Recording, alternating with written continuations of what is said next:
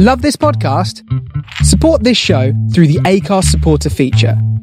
It's up to you how much you give, and there's no regular commitment. Just hit the link in the show description to support now.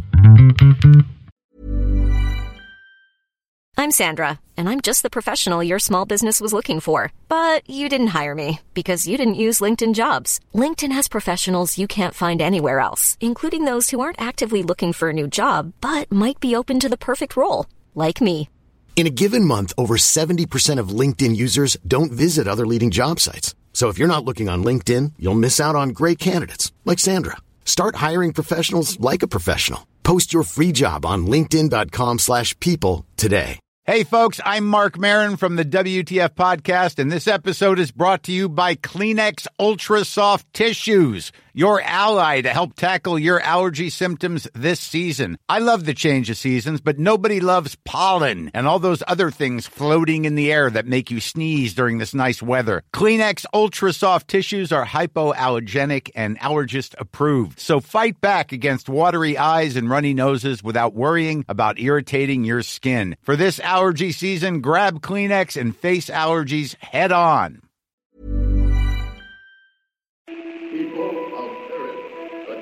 Calling Tau City, turn on your radio.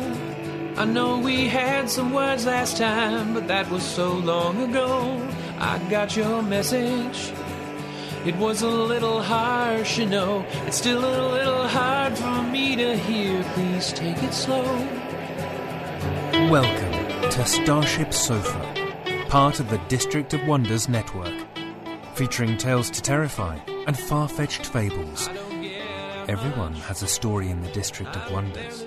Come and find yours. I'm tuning in to your transmissions. I'm a moon and waiting to be found, and I'm building rockets. I'm pointing them to the moon. This is the Starship Sofa. Everybody welcome, hello and welcome to show 629. I am your host, Tony C. Smith. Hello everyone, I hope everyone is fine and dandy. Wipe everything I said about Picard. Wipe it, it's gone again. I'm up and down with that thing. I get so excited about it and then I'm just disappointed. What a drag that last one was. But the good news is Westworld started, and I love it where I'm guessing what's going on all the time now, so we're all right. Things are okay. We're okay. Westworld's back on, and I do like that kind of universe as well. It's lovely. But I will tell you what is the main fiction today. It is I'm Not Robot by A.T. Sear. This story first appeared in Bewildering Stories in July 2017. So that is all coming in today's show. I do hope you will stick around and enjoy it. So we are in, as they say, unprecedented times, scary times indeed. Really scary, to be honest. So I just, if everyone's kind of listening, we're all going through it, so we just got to kind of hang in there and get through this strange time. Bah, man, it's just bizarre, but, my thoughts go out to everybody, and, hopefully the love of this world can kind of get us through this strange time indeed. So, if we're stuck in a little bit of fiction, stick on your headphones and then enjoy this story. Like I say, I'm Not Robot by A.T. Sear. A.T.'s works has previously appeared in Plantaxix magazine, Andromeda Spaceway, and Analog Science Fiction and Fact. For a more detailed list of his publications, you can find it at his website there. Now, this story is narrated by Will Stagel. Will lives in Tucson, Arizona with his wife Susan and daughter Violet. He is a creative professional by day, the lead singer and guitarist for a post-punk band called Liquid Centers by night, and is always up for a pint at the corner pub. So, the Starship Sofa is very proud to present. How would you like to look 5 years younger? In a clinical study, people that had volume added with Juvederm Voluma XC in the cheeks perceived themselves as looking 5 years younger at 6 months after treatment. Look younger, feel like you. Add volume for lift and contour in the cheeks with Juvederm Voluma XC. Reverse signs of aging by adding volume to smooth laugh lines with Juvederm Volure XC. For important safety information and to find a licensed specialist, visit Juvederm.com. That's JUVEDERM.com. Not for people with severe allergic reactions, allergies to lidocaine, or the proteins used in Juvederm. Common side effects include injection site redness, swelling, pain, tenderness, firmness, lumps, bumps, bruising, discoloration, or itching. There's a risk of unintentional injection into a blood vessel, which can cause vision abnormalities, blindness, stroke, temporary scabs, or scarring. Talk to a licensed specialist to find out if it's right for you. You should celebrate yourself every day, but some days you should celebrate with jewelry. Whether you want to commemorate an unforgettable moment or just bring some added sparkle to your collection, Blue Nile can offer you expert guidance and a wide assortment of jewelry of the highest quality at the best price. Go to BlueNile.com today and experience the ease and convenience of shopping Blue Nile, the original online jeweler since 1999. That's BlueNile.com. BlueNile.com. Hey there, it's Michelle Norris. I'm host of a podcast called Your Mama's Kitchen. When I travel, I'm usually looking for a way to find a taste of home when I'm not at home. And one of the things I love to do when I am at home is entertain. And Airbnb allows me to do that. When I was in California recently, I rented a house that had a great kitchen. And when we were sitting around the table, we were all thinking, we're in someone else's house. Someone could be in all of our homes as well. If you have a home, but you're not always at home, you have an Airbnb. Your home might be worth more than you think. Find out how much at airbnb.com/host. I'm Not Robert by A.T. Sayre. My hands looked exactly the same. Every line and crack in the skin where my memory told me they should be.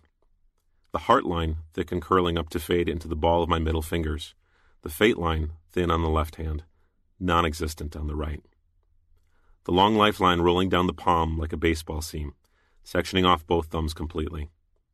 And all the other minor folds and cracks, all exactly as they were in my memories. There was even the old scar on the left hand just below the pinky from that stupid night back in college, falling down drunk in the gutter. Why had they bothered to keep that, I wondered. These hands, my whole body, made in a lab just a few hours with a bioprinter, and you couldn't tell it apart from anything that came out of a womb. Incredible. Just a few days ago, I was nothing more than a mass of raw material, no more alive than a pile of mud. And they took that and made it into a man. Robert, the doctor said, placing her hand on my shoulder. I looked over at her standing by my bed, the touchpad interface nestled in the crook of her arm. The white connection cord draped loosely out from the inside of her elbow and ran up and behind my ear. I said, "How do they feel?" "Fine." "Come on, Robert. Really find out. Touch things, rub them together. We still need to fine-tune the calibration." "Honey, please," Julia said. "I know you're tired of all this, but it's almost over." Julia sat on the other side of the bed from the doctor. She caressed my knee, though apart from my hands, my nervous system had been disabled for the calibration, and I didn't feel it. Her dark hair was slightly mussed, and her clothes a little wrinkled from the long days here in the hospital. Her brown eyes were red and a bit unfocused. She still tried to look brave, calm, for my benefit, but she couldn't hide her anxiety. Her shoulders were all tense and her cheeks were stone. She never could hide her emotions well. I ran my thumbs over my fingers, rubbed my hands together back and front. The skin slipped and folded underneath the light pressure of my touch naturally. I could feel the thin hair on the back of both hands bristle when I ran my fingers against it, and all the little ridges in my bumpy and uneven thumbnails. The metal rails on my bed were cold and smooth. I could feel my skin drag against them, and they squeaked faintly as I ran my hands along their length. Near my waist on the left rail, there was a little nick in the surface, no bigger than a pinhead. I circled that tiny little imperfection in the metal with my finger, while I grabbed the edge of my mattress with my other hand and squeezed it. I could feel its stiff plastic edge underneath the soft sheets. Everything felt soft, distant. I experienced and registered all the stimulus from my fingertips, just like any human brain would do for any human hand. But it wasn't quite right. Not quite the way it was in the memories they gave me. My hands felt like they were made of drying clay. I turned to the doctor and lied. "I told you, everything is fine." "Are you positive? Not even a little something feels off? No tingling sensations? Feeling too cold or too hot? It's really important we get this right now. Once we lock in the settings for your nervous system, it's very difficult to change them without a complete overhaul. I pinched the back of my right hand with my thumb and ring finger. There was a slight twinge of pain, but not much. Not as much as there should be. It used to be. It was dull. I calmly nodded at the doctor. I feel exactly like I always have. She nodded and smiled back warmly. That's good, Robert. I'm very pleased to hear it. Give me a moment to match these levels in your torso and legs. We can use it as a baseline and fine-tune from there. Julia leaned in and kissed me on the forehead. I comforted her by touching her cheek as she nuzzled her face in mine. She whispered in my ear, "That's good, honey. You're doing great." The doctor cleared her throat. "Mrs. Thompson, I'm sorry, but I need him to lie still and not make contact with anyone while we finalize the rest of his nervous system calibration." She looked up at the doctor, still holding me. "Please, it will only take a few minutes." I gently removed her hands from me and said, "It's okay, honey. Let the doctor work. You look exhausted. Why don't you get a coffee in the cafeteria?" She straightened up and smiled at me, her eyes starting to water.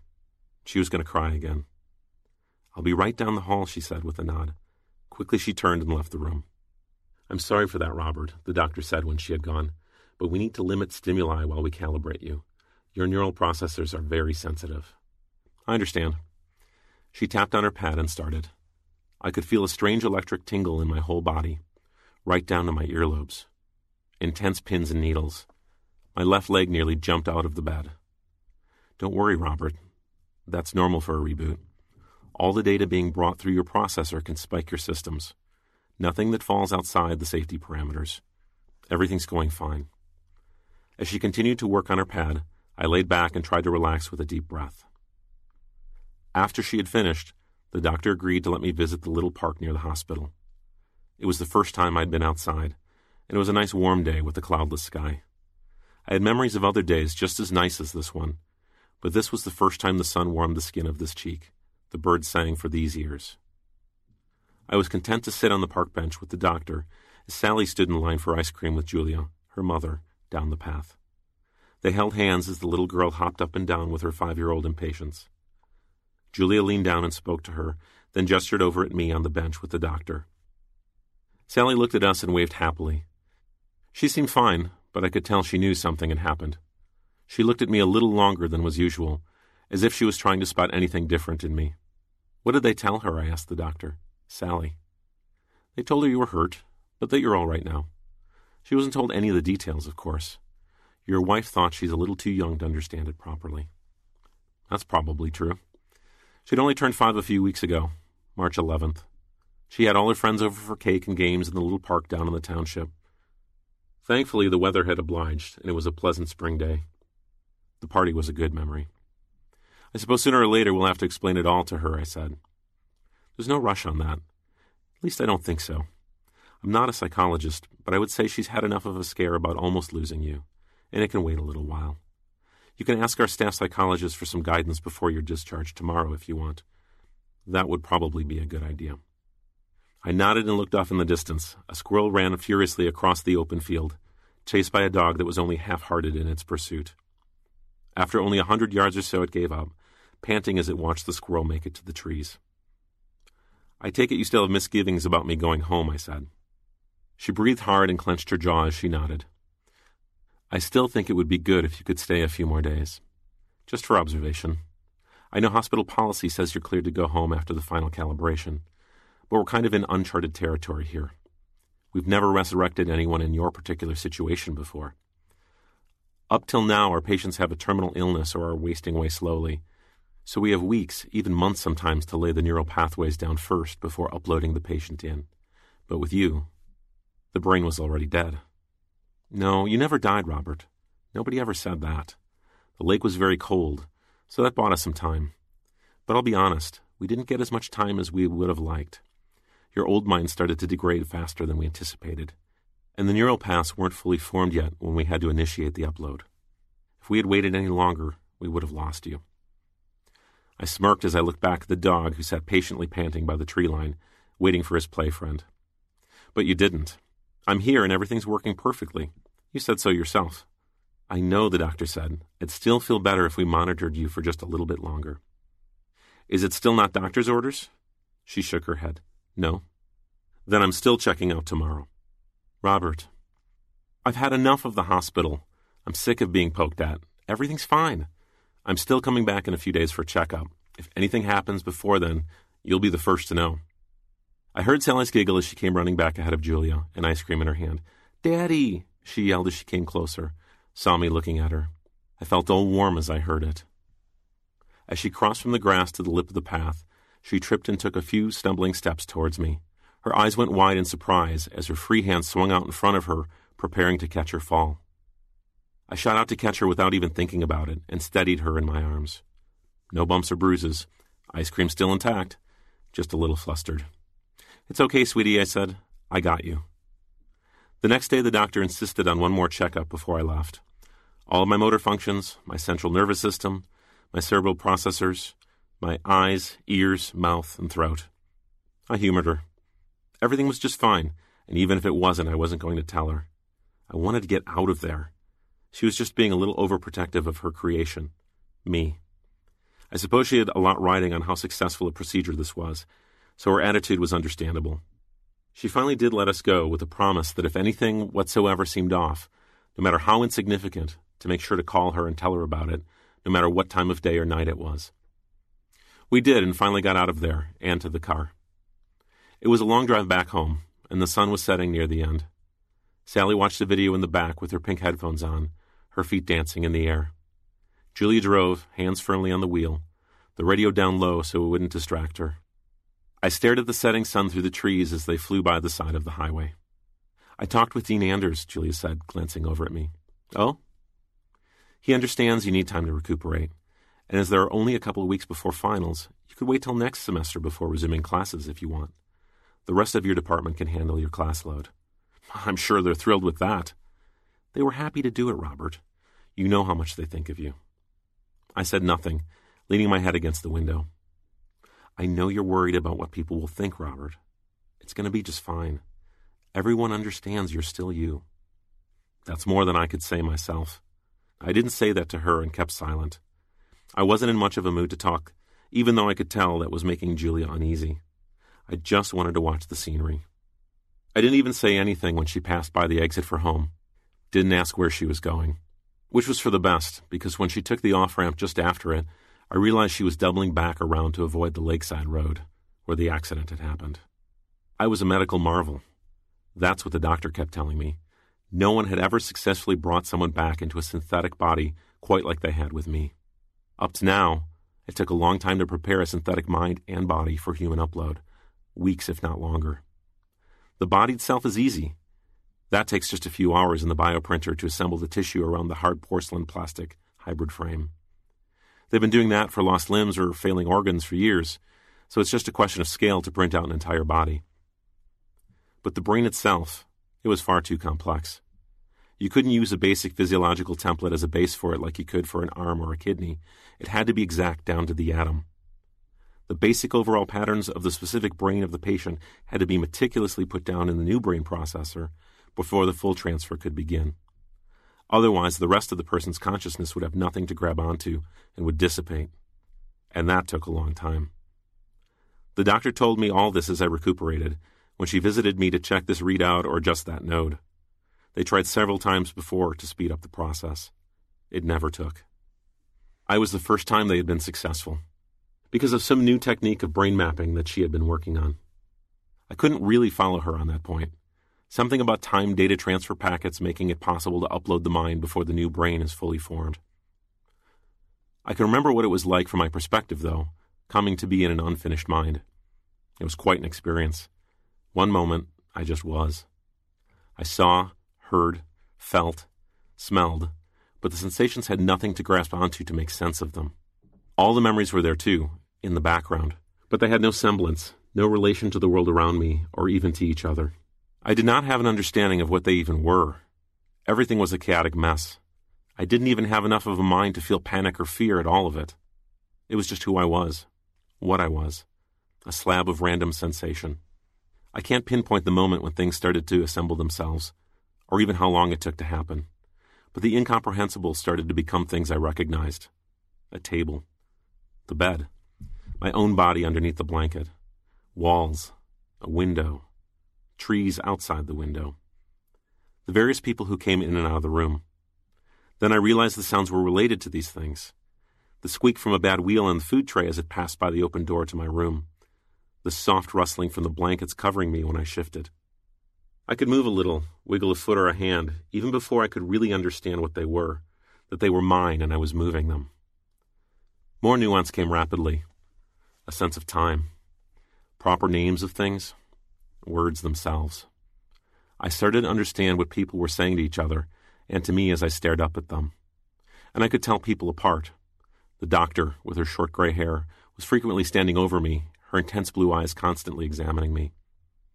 The two nurses who took turns checking me the first few days, the young man with the spiky hair and the plump older woman. The dark-haired woman with the piercing eyes. She came often and just stood there looking concerned. She felt more familiar, but I didn't know why. Then I started to understand the memories as what they were.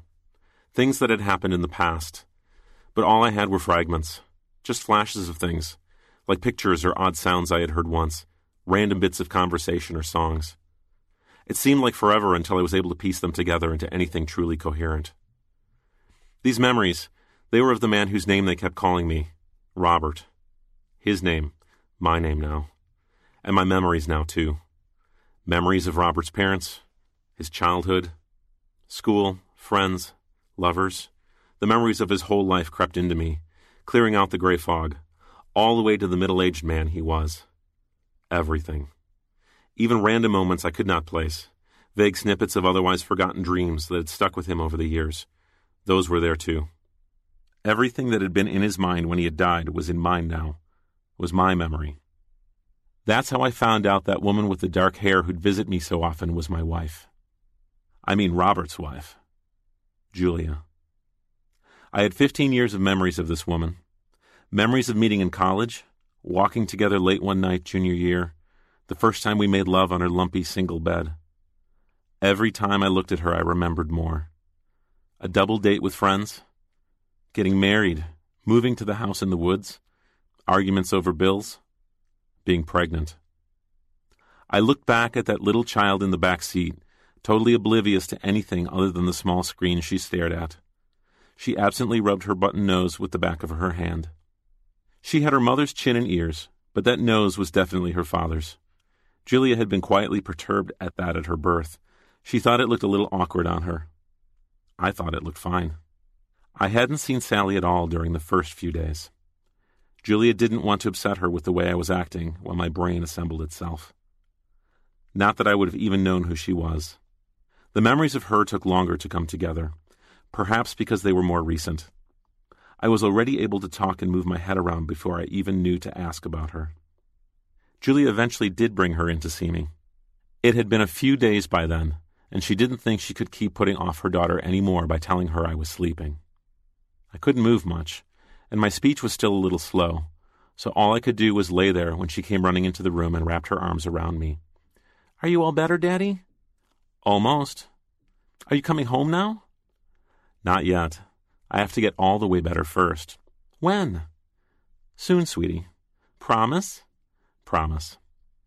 She squeezed my waist even tighter, resting her head on my chest, looking up at me. "I missed you so much." I missed you too. I knew this little girl so well, had memories of almost every day of her life. And her arms around my middle and those blue eyes so like mine filled me with such happiness. I did miss her. I really did. Even though this was the first time these eyes had seen her, these ears heard her voice, these hands touched her hair. All of it was new, yet familiar. It was very confusing, feeling both at the same time. But I hid it, or at least tried to, and hugged Sally back, smiling as I pulled her in closer. Julia pulled in under the porch of the house just after the sun had set. The rustic 2-story house on the side of the hill, with wall-to-ceiling windows on the second floor, looking out onto the valley and lake beyond. Julia unstrapped Sally from her booster seat as I stood and watched. "I'm hungry," Sally said. "When are we having supper?" Julia pinched her cheek. "Soon, sweetie. What do you want?" "Spaghetti," she replied, nodding her head with certainty. "I don't know about that," Julia said. "Maybe we should have something your father would like." Sally looked over at me. "Daddy likes spaghetti." Julia lifted her out of the seat and placed her on the ground at her feet, leaning down to face. "Well, sure, everybody likes spaghetti," she said to her daughter. "But maybe he would want something else that he likes more, like risotto." Sally crossed her arms. "I don't like mushrooms." "There's mushrooms in spaghetti." "No, there isn't." Julia nodded. "They're really tiny, like you, and we don't have to use mushrooms in risotto. That's just the way we make it." Sally did not seem convinced, furrowing her brow. "I'm fine with spaghetti," I said. Julia straightened up and looked at me. "Are you sure?" "Yes, spaghetti sounds great." Sally bolted for the house. "I get to stir the sauce." Julia walked beside me after her, taking my hand in hers. "Robert, are you sure it's all right? Shouldn't you have something, maybe lighter?" "It's not a problem. It's already late and won't take too long," I said. "Besides, you said everybody likes spaghetti." Julia nodded and rested her head on my shoulder as we walked into the house after Sally, who I could hear was already up the stairs and in the kitchen, looking through the pots and pans. Sally fell asleep right after eating while Julia and I started to clear the table. She took her upstairs to bed while I rinsed and put everything in the dishwasher. I started it and walked into the living room. I left the lights out because I could see well enough in the room with the light from the kitchen. The sun was well down now, and little specks of light littered the dark around the lake a half-mile away, as our neighbors in the township settled down for a quiet evening. The lake itself was just a patch of black, with spots of light roughly outlining most of its shape. Across the far end, some of the dim lights moved. Headlights from cars driving the road along its shore. I focused on one and followed it. When it passed under the streetlights, I could almost see the car itself. A hatchback of some kind, I think. Its lights twinkled at me as it turned at the bend and disappeared behind the trees. It was around that slight bend in the road, just before it whipped up and away from the edge of the lake, where the accident happened. Julia could have seen it from here if she had been awake. She could have watched Robert die. He had been so close to home. Julia came into the room and wrapped her arms around me from behind, resting her head on my shoulder. "She didn't even wake up when I changed her into her jammies," she said quietly in my ear. "It's been a long day." I turned my head and kissed her on the temple. "A good one?" "Yes, of course." "It's just you've been very quiet all day. That's not like you." I laughed a little. "Well..." She let go of me and walked a few steps away. "Don't, Robert. Please." I turned to look at her. She stood looking absently into the light in the kitchen, her arms crossed, her hands rubbing her shoulders as if she felt a chill. "Julia, I didn't mean anything." "I know." I walked over and embraced her. "I'm sorry," I said. "That was a bad joke." After a moment, she turned and hugged me back. "It's all right." She said, "You've always been morbid. I should be used to it by now." I breathed a little easier and smiled. "You're right. You should," I replied. She laughed and buried her head in my chest, squeezing me as tight as she could. "I almost lost you. And I'm still afraid something might go wrong. So no more jokes about it for a little while, okay?" I rubbed the base of her neck softly. "Consider it taboo." She was silent for a long moment, and then said, "I look at you, and I keep forgetting. You look exactly like you did when you left that morning." She breathed in deep. "You even smell the same as you used to."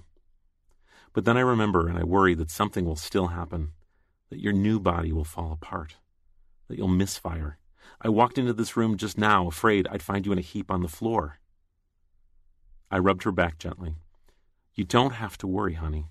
I am perfectly fine. Nothing at all wrong. I'll go in for checkups regularly, and if anything happens between them, the doctor's just a phone call away.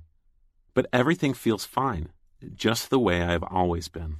Everything's going to be okay." She looked up at me, and I could see the mist in her eyes. "Promise?" I kissed her, deeply, and without a word led her up to bed. Julia always slept peacefully after making love. Even more tonight. The familiar way I held her, touched her, knew how to make her feel good in those secret ways only her husband, someone who had known her for years, could. It put her mind at ease and shoved the doubts she had had about me further into the back of her mind. Afterward, we held each other in the dark, not speaking a word, running our fingers along each other affectionately. I felt her breathing against me slow down. Soon she rolled up into a little ball and drifted off, smiling happy thoughts to herself. I quietly got out of bed and went for a glass of water. I stopped at the window in the living room to drink it. There were barely any lights on at all around the lake, but the moon was full and high tonight. It bathed the world out there soft blue. A lone car was passing by that same bend in the road across the lake, the one where Robert had died. The memories were so clear from that night. I can remember driving along quietly, the radio off. It had been a full day at the university, followed by dinner with a few colleagues, and all Robert wanted was to be home in his bed. There was no moon and thick clouds above, so the world outside the little strip of road illuminated by the streetlights looked like an utter void. On nights like those, you coast along so smoothly it can lull you into laziness, make you groggy, or put you to sleep, even if you're not particularly tired. Which is when I remember things getting fuzzy, coasting a bit, not quite over the line, but off the dead center of the lane, blinking hard and rubbing his face, nodding off for a brief moment here and there, and shaking himself back. He should have blasted the radio or opened the window to let the cold spring air in. But he was almost home, just a few more miles. He was convinced he could make it. It seemed like just an instant between cruising along blissfully and tumbling in the air and into the water. The patch of ice had timed exactly with a long blink, and when Robert snapped back awake, he instinctively jerked the wheel against the swerve with too much force in a panic. The car fishtailed, first to the left, then jerked with squealing tires sharply to the right. The car skipped just a few inches sideways along the road at first. Even then, he still thought he had managed the save, right up to the moment when the passenger side wheels lifted off the ground. All inside the car was chaos for a few moments. The memories are confusing, and I can't make full sense of them. A pen hitting him in the cheek, loose change rattling around, being buried in the airbag. But mostly the memories are a dazed sense of floating, and then a jarring smash into the water. He must have blacked out for a few minutes, because the next memory I have of that night was the screaming pain of cold water. It was up to his chest, and he was shivering uncontrollably. It was pitch black in the cab, but he knew he must be completely submerged already. Frantically, he tried to free himself, moved to the back of the car, but his seatbelt was still strapped, and he couldn't get out of the driver's seat. He couldn't feel his hands at all. He tried punching at the windows, but his arms were too stiff from cold to put anything into it. Screaming just echoed around the cab uselessly, and then his head was under the water. He actually fought against the impulse to struggle as he drowned. I remember that very clearly. He knew he was going to die. There was nothing he could do. And he didn't want his life to end panicking. He distracted himself by trying to figure out which direction his home was, where Julia and Sally slept. The car had been pointing towards them across the lake when the skid started, so with the roll, he thought it was probably off to the left. He turned and looked that way in the black, as if he could see anything, imagined his wife and daughter fast asleep in their beds, felt guilty for the news they were going to receive. But he managed to stay calm. He didn't feel the cold anymore, didn't feel much of anything at the end. It didn't hurt at all. Those last few moments of memory I have before everything ended stretched on forever and were very peaceful. He was okay with everything, not mad or scared or even sad. It was all right dying. He was all right with it. The last memory was of blissfully floating. And then everything ended. Robert died. And a few hours later, I came to be. I looked down at my hand holding the glass. I had been absently tapping my fingers against the side of it. First finger, ring, middle, and pinky in successive order. That was something Robert would do all the time when he was thinking. An idle habit. Always had to be doing something with his hands without even realizing it. I slammed the glass down on the nearby table and shook my hand in the air. The table Julia picked out at the antique store in town years ago. I could remember telling her how garish I thought the ornate bit of mahogany it was. Robert thought it was. All around this room, the furniture, the little knickknacks on the end tables, the prints on the wall, I had memories about all of them, knew where each had come from. The coffee table from that same antique store, the couch online, the tall floor lamp in the corner, a housewarming gift from her parents. The carpet was from the old place in the city near the university that Robert insisted on keeping around, even with the faded edges and the little circular burn mark from a dropped joint the second year of graduate school. I had memories of everything in this room, everything in this house, this whole life. But they were not my memories, damn it. They're Robert's. His memories. His life.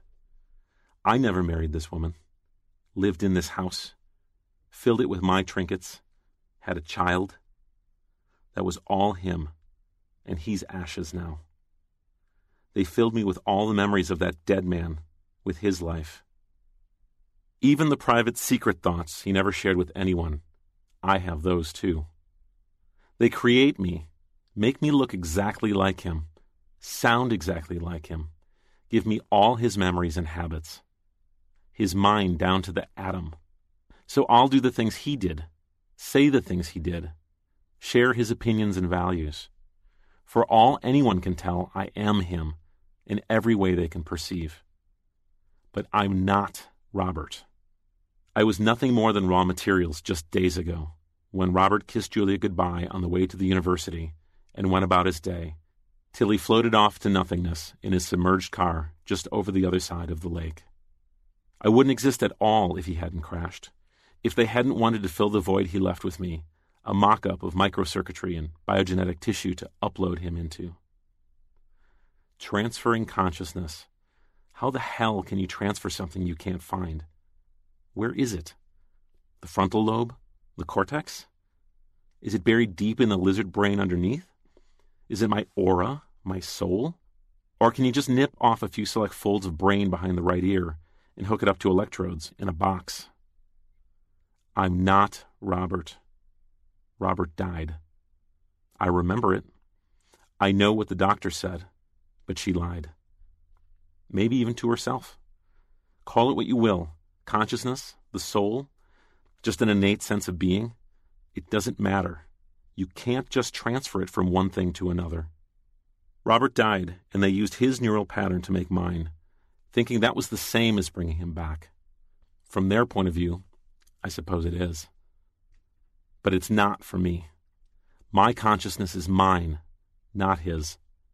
I may look like him, think like him, have his memories.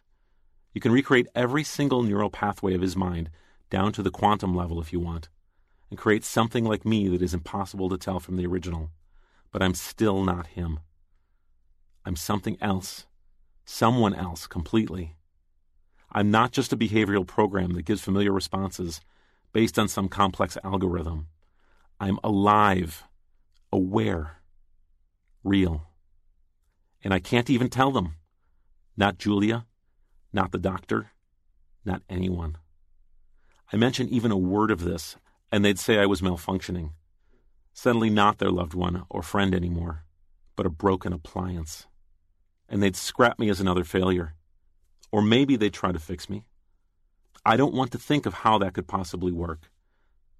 No, I can never tell them. Can't betray myself for even a single moment.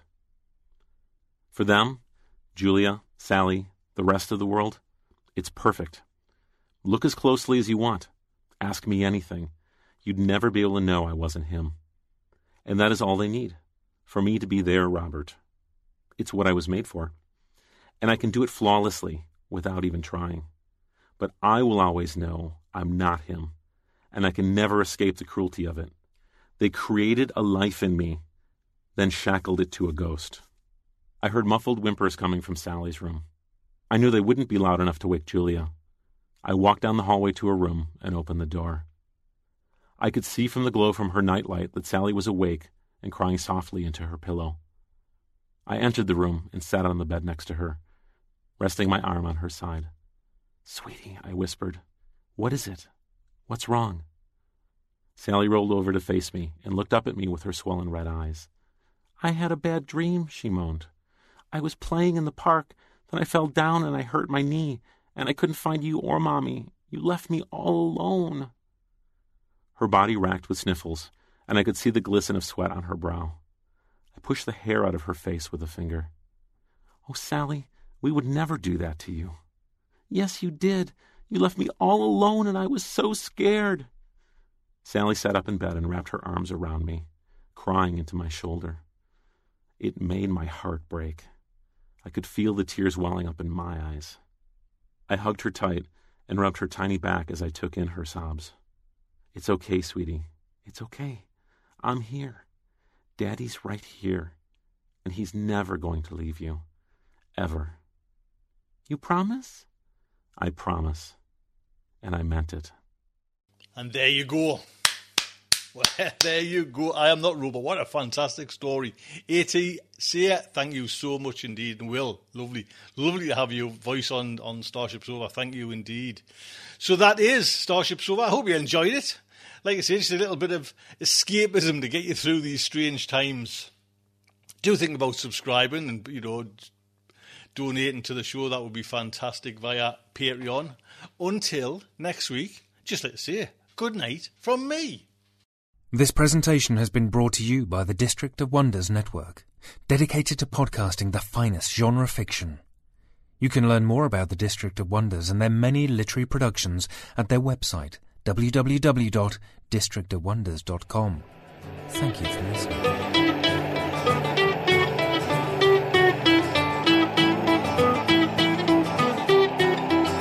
I don't get out much.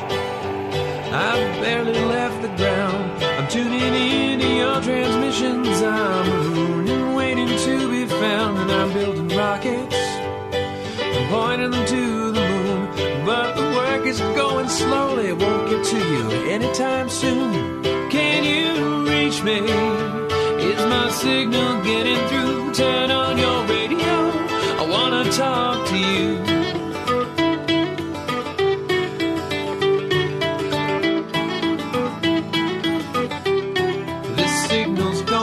Speed. By the time I get my say, I might already be on to you and on my way. But you're so far from here, and at best I'm moving slow. So I'm waiting on your call at home with nowhere to go. Can you reach me? Is my signal getting through? Turn on your radio. I wanna talk to you. I wanna talk to you.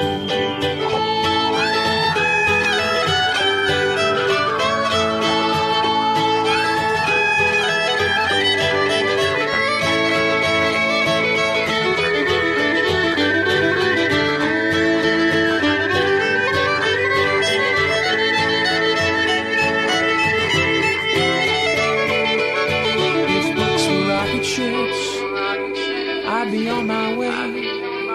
If I could cast myself on a radio wave, I might get to you someday. If books were rocket ships, I'd need only the will to fly. I'm still building word by word, and I'll get out there by and by. I'll get out there by and by. I'll get out there. I'll get out there by and by. I'll get out there by and by. I'll get out there by and by. I'll get out there by and by. I'll get out there by and by.